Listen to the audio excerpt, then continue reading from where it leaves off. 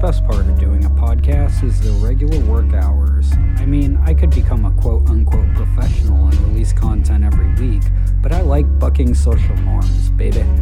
Welcome to Red Leg Revolution, a show about community. I'm Senor Carlos Dubs, and today we're going to talk about grief. Why? Because it's a subject we don't talk enough about. We're going to briefly touch on what grief is, how it affects our cognitive functions, how we cope with it, and how we can help those we love who suffer from grief. Our feelings of grief are based in the power and love of community. I feel like this quote from Jamie Anderson tells us a lot. Quote, "Grief, I've learned, is really just love. It's all the love you want to give but cannot. All the unspent love gathers up in the corners of your eyes, the lump in your throat, and in the hollow part of your chest. Grief is just love with no place to go." End quote. Grief is just unspent love. Let's start from that precept. I like to start there because when we realize that fact, we realize that it's our capacity to love that makes the necessity of grieving. Grief can come from many sources. Yeah, it's not just reserved for death, although given the inherent nature of the human experience, lost my place, death is statistically the cause. Grief comes from loss. Loss could be death, or it could be the end of a relationship, the end of a job, or the end of your usual faculties. We can grieve about a lot of things. We can grieve about ourselves, parts of ourselves that we've lost through circumstance or growth. We can grieve relationships, friendships. We can even grieve possessions. We can grieve all sorts of things because it's a sense of loss. Personally, I was recently dealing with a lot of grief from the ending of my last relationship. More than a few of my friends are also dealing with the same thing right now. If you're one of those friends, remember I'm here for you. You know how to get a hold of me.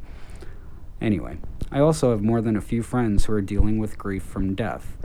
So let's get an official definition, partially so we're all on the same page, and partially so I can meet my word count before the commercial break.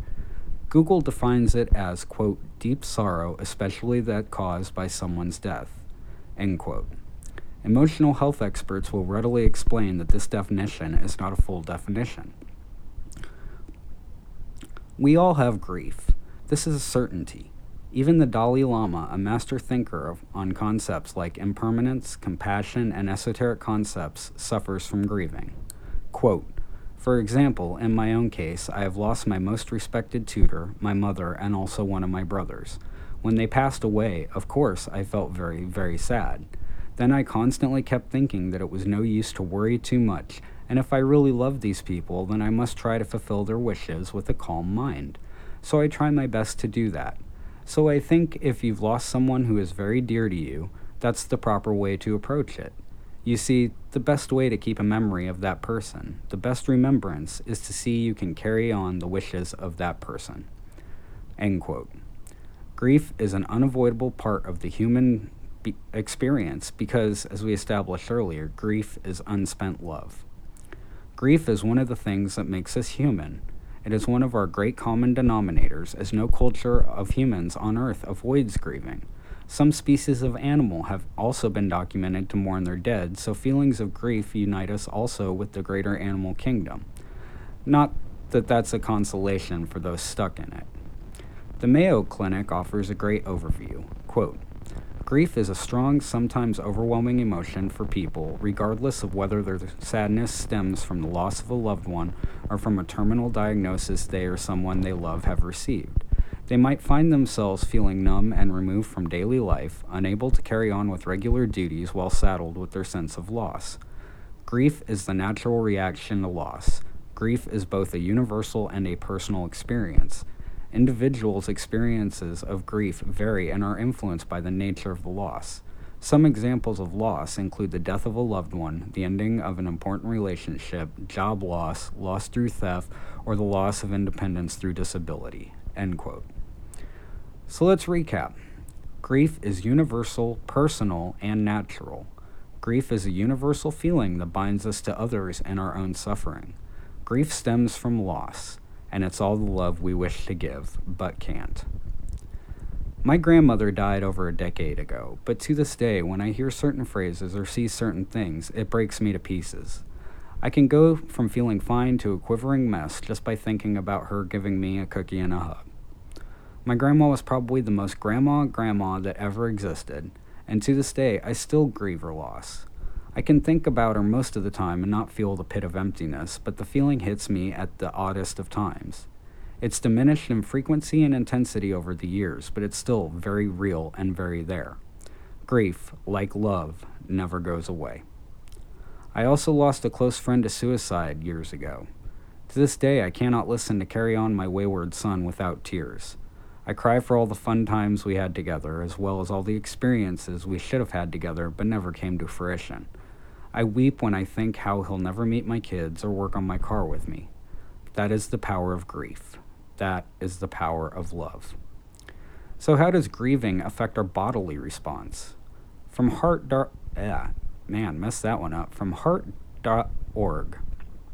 Say that 3 times fast. Quote, "The stress from the death of a loved one jolts our personal identity, our view of how we fit in the world," Dr. Lisa Schulman, professor of neurology at the University of Maryland School of Medicine in Baltimore, said. It sounds like a philosophical problem, but the brain is built to perceive an existential threat as a threat to our very existence. This triggers what most people know as the fight or flight response. Stress hormones course through your body. Quote, "Your heart starts racing, your blood pressure increases, your respiratory rate increases, you become sweaty, and the body marshals defenses for you to protect yourself, one way or another," end quote, Schulman said. End quote, I guess. I don't know. It's hard reading quotes in quotes. But anyway, that whole section is end quoted. These stress-based changes occur in the mind as well as the body. The Heart.org article goes on to discuss the psychological changes that occur as well. Quote, "Despite her prior experience in dealing with grieving patients, she was unprepared for it herself. The first 2 years, she said, were particularly difficult. At times, she felt disoriented, confused, in a fog, responses that are the brain's attempt to disassociate itself from emotional pain." End quote. Grief leaves a gaping hole in our lives, a heightened physical state, and a mind completely clouded with loss. Grief sucks, and we all endure it. But you know what you won't have to endure are a few words from the awesome organizations and businesses that I support because they support the community. So maybe you should either hit skip like 4 or 5 times or just kick back and listen to these ads. Ads? Deep in the swamps of Florida, Honey, is that a new plant? he dwells, waiting Where did those seeds come from, honey? silently, Oh my god, what is that thing? sending seeds and stickers across the country and spreading solidarity. Have you lost your mind, honey? We can't move to a sustainable commune in upstate New York. What's wrong with you lately? There's no stopping him. The mighty Skunk Ape is on Facebook and he's on a mission. Anarchy! No! Coming to a post office box near you, the Skunk Ape Liberation Union.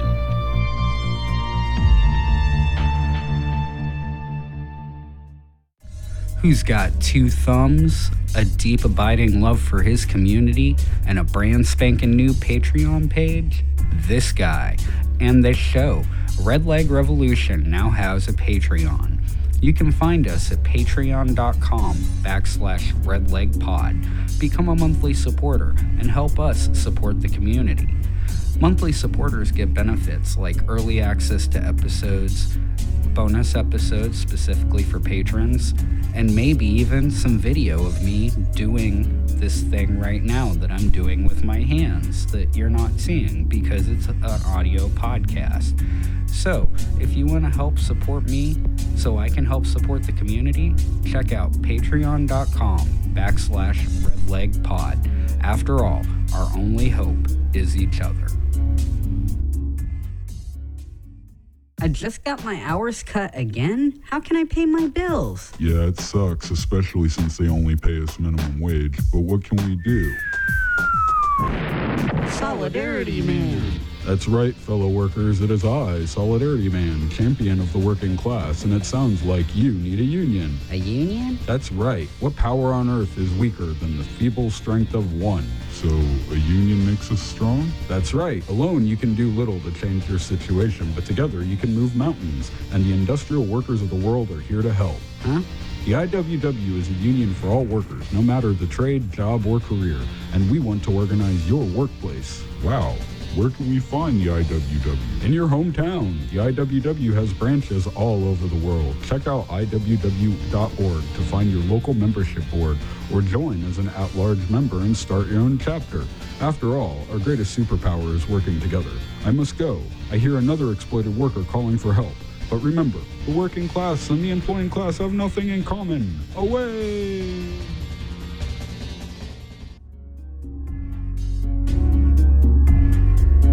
And we're back. Grief changes us. Grief turns us inward to protect from the pain, and that's okay. Since we know grief is a real thing that has been thoroughly documented throughout history and science, we know that by turning inward in our grief, we are still connected to those we love and those we lost. We share ourselves with the world when we grieve by the virtue of it being a universal experience. But how can we help our friends and comrades through their grief? This is important stuff now because the same applies to when our friends are in extreme emotional pain. Doesn't matter the cause. We discuss how cognitive function is greatly reduced as the brain attempts to protect us from emotional pain, so I can honestly say we don't think clearly while grieving, which is why it's so important to help out our friends in pain with basic life stuff. We all have this tendency to, reach out to our friends when they're hurting, but it's usually along the lines of, if there's anything I can do for you, let me know. The intention of this thought is pure and good, but the execution often isn't as helpful as the intention because of the aforementioned cognitive challenges. When we are grieving, we don't know what kind of help we need, let alone have the spoons to communicate that. So the grieving person is often flooded with well-intentioned messages from people who want to help, and has no way to utilize the offered assistance. I was talking about grief with a few friends the other night. One pointed out how we get overwhelmed with well-meaning messages, and we decide the first thing that you could offer to do is field all the rest of the messages. If you can sit and help communicate what the grieving person needs to your friends, you're already doing them a great service. So delegate that task and help them in the way that you can. Don't ask, do. Instead of asking how you can help, show up for the stuff you know needs doing, the stuff that we all have to deal with on a day-by-day basis. Come over and bring some prepared meals or snacks. Clean their house for them, do laundry, run to the store, pick up the kids. Do whatever you can to give the grieving person time to properly grieve. Logistical stuff seems so impersonal versus emotional assistance, but we can't heal without our basic needs met. And when we can't meet those needs on our own, we need to be able to rely on each other. We can end grief for our hurting homies, but we can make the task of processing their emotions that much easier by alleviating what potential stressors you can. The bonus fact is the more time we dedicate to grieving, often the duration of the grief is less. That's where the idea of a funeral wake comes from. Part of it is a ritualistic goodbye to the dearly departed, but there was a practical element to it as well. Mourners would bring easy-to-prepare food and supplies so that the remaining family could properly mourn and eat. Oftentimes, the close family would stick around and make sure the cow was milked, the laundry done, and the extra meals prepped. Even in death, we bind into our communities and solidify relationships between those we leave behind. How can we help our friends in a less physical capacity and be there to properly support them? In short, the best we can do is to be present for our grieving friends. How can we do that? To best get into this discussion, I'm going to plug a book, The Art of Communication by Thich Nhat Hanh. I recently read this book as part of my own grieving process over the end of my last relationship, and it opened up my eyes to why that relationship failed. Listening is an art form, and too few of us really know how to properly do it. This can cause all sorts of issues in everyday life, but can be especially damaging to those in mourning. Being present is a key concept in Buddhist thought and thus features prominently in the art of communication. Another key component of good listening is compassion, genuine and real, deep from the heart. When we apply these concepts to holding space for our grieving friends, we become a source of refuge and connection. We become a safe and welcoming spot for people to process their loss in real time. How do we hold space? Well, first off, we have to be comfortable being uncomfortable. Extreme emotions in others can often bring up unpleasant feelings as our own brain tries to shy away from the obvious pain. It's an evolutionary instinct, but it's one we've evolved beyond the need for. We have to learn to sit with our own emotions, and helping others by sitting with their grief is a great way to practice that. Resist the urge to try and divert attention from their grieving. It has its place, but as a general rule, if someone's actively in grief and you're holding space for them, they don't need to be diverted. The idea that we can snap out of our emotions doesn't pay proper respect to the fact that our emotions need to be felt, to be processed, and let go. Sympathetic thoughts and assurances are great, but generally try and keep quiet. This is their time, not ours, and if we do this right, we'll get our own unfortunate turn to keep a loved one's memory alive. So right now, just listen, and listen actively and compassionately. We keep our loved ones alive in our hearts, and that's not just a trope. When we tell stories about those we have lost, we bring them back to life. We remember their character, their personality, their quirks, and their flaws. We remember what made them a part of us. So by simply offering to listen to these stories, you are helping them remember that their loved one is not on the physical plane, but will still be around as long as we hold their memory dear. In a way, by assisting others' grief, we make their departed immortal. I also recommend refraining from phrases like, "they're in a better place," or "God has them now," unless you know the religious belief of the departed as well as those of the bereaved. Now is not the time for proselytizing. Again, if you share a belief structure, then by all means utilize your dogma, but only if you share a belief structure and you have the intimacy that doing so won't feel like a breach. It's insulting to say he's in heaven now to a family member who knew he didn't even practice a religion where heaven exists. For example, I am a Buddhist, so I believe in reincarnation. If I were to die, it would be acceptable for my Buddhist friends to say, "He's taken another form, and may he be free from suffering," but not, "At least he's in heaven." No, Karen, I'm not in heaven. I'm being reborn in this world to help end suffering, not lounging about on a cloud playing D&D with Jesus. Although, that does sound pretty fun. We all have a natural urge to comfort the afflicted. Except Tim. Seriously, fuck that guy. But we have to resist the urge to actively offer comfort through our usual means of distraction and misdirection. Again, these tactics are well-meaning and have a proper place, but generally diverting attention increases the pain. I once saw an equation in a book called Emotional Healing that stated pain times resistance equals suffering. When you think about it, that equation's totally correct. We know we're going to have pain when we grieve, and by resisting it, we only multiply it exponentially. So it's better to just feel the pain without the multiplier of trying to resist it. We have to sit with our own feelings to sit well with the feelings of others.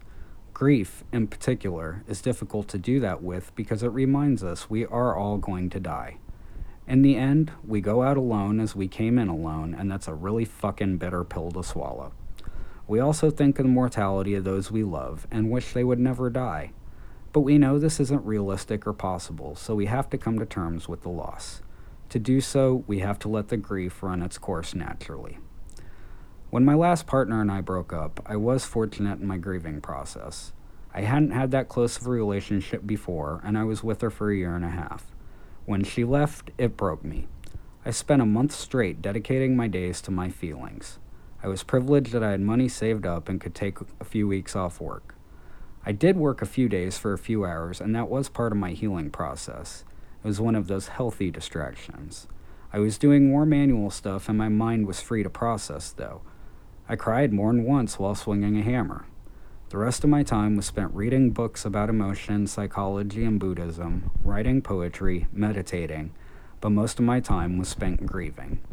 I spent a lot of my days staring off into space or curled up in a ball or pacing back and forth. I slept a lot. I barely ate.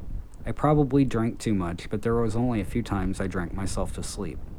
I took a lot of baths. I talked to myself. I cried a lot.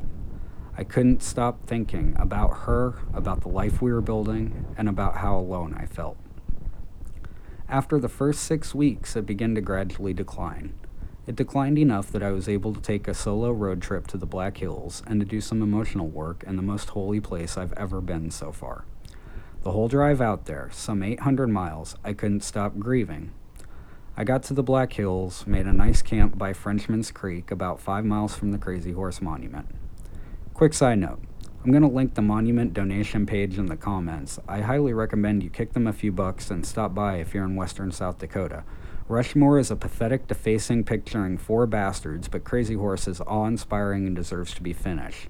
That's where your donations come in. So yeah, it's done with the plug for Crazy Horse. Anyway, I made my camp. I posted up with a stack of books about recovering from grief, a lot of coffee, and began my process. I spent 2 days in camp, progressing through the final stages of grief and into acceptance. When I came down from the mountain, I felt renewed, refreshed, ready to start life again.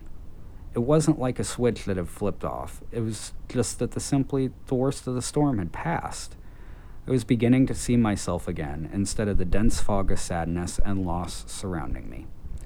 I came back to the city and began to live my life again. I was fortunate and was able to ease back into a routine of work, sleep, life. I was slowly reinforcing the routines I had established in my grief, though, things like pots of tea, long hot baths, meditation, and reading books instead of watching TV or playing video games. It still hurt, and I still thought about it a lot, but even then I could feel the grip loosening. I began to feel whole again, bit by bit. My journey through my grief was supported by my awesome friends and comrades. I got a bed donated from one friend, and I processed with more than a few others. Even the homies at These Are Bad Movies helped me out. I did a guest spot on their show less than a week after my breakup, discussing the good, the bad, and the ugly, and I tried to postpone it. Amy wouldn't let me. She knew that I needed some company and I needed validation. I needed to connect to the community.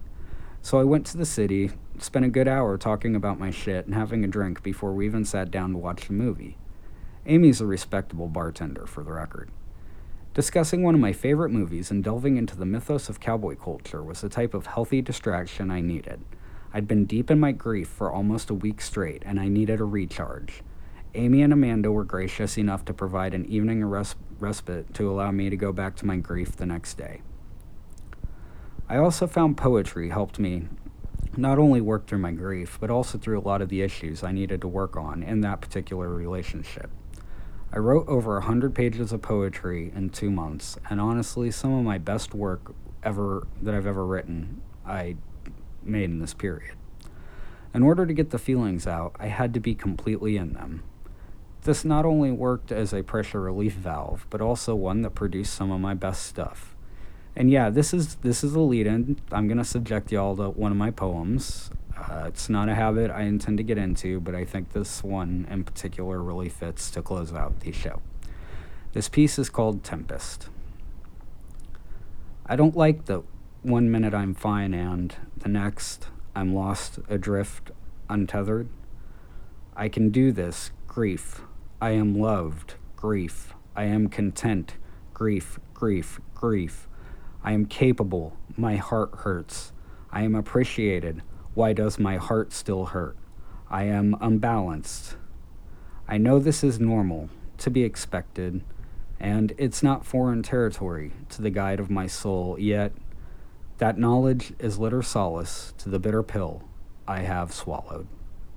I wish many things I had done differently, acknowledged as they showed their face, demons long dormant breaking the surface, making a squall, a torrential downpour of hurricane proportions, making my port no longer safe for her.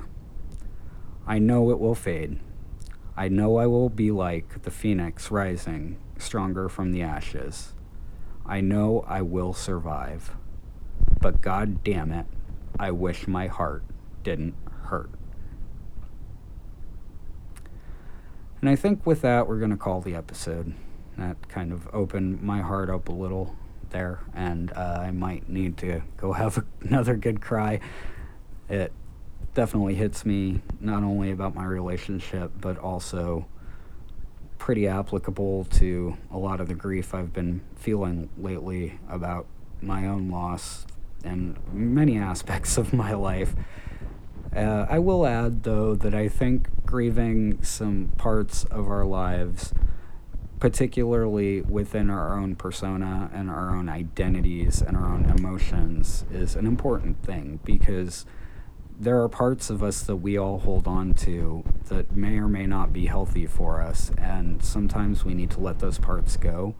And we can feel grief when we lose those aspects or those comforting personas that we have.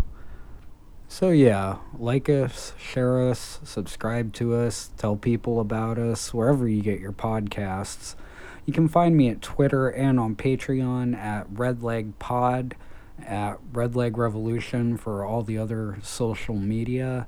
I'd love for y'all to come engage with me, tell me what's up, tell me I'm pronouncing words wrong, talk shit, say hi. I'm not picky.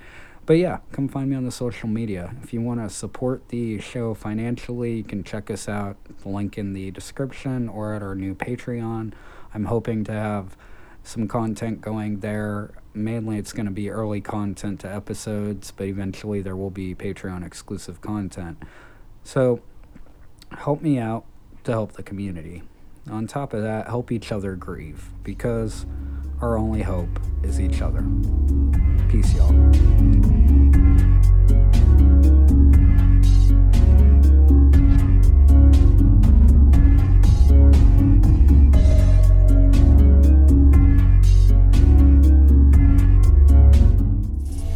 This has been a production of 419 Media.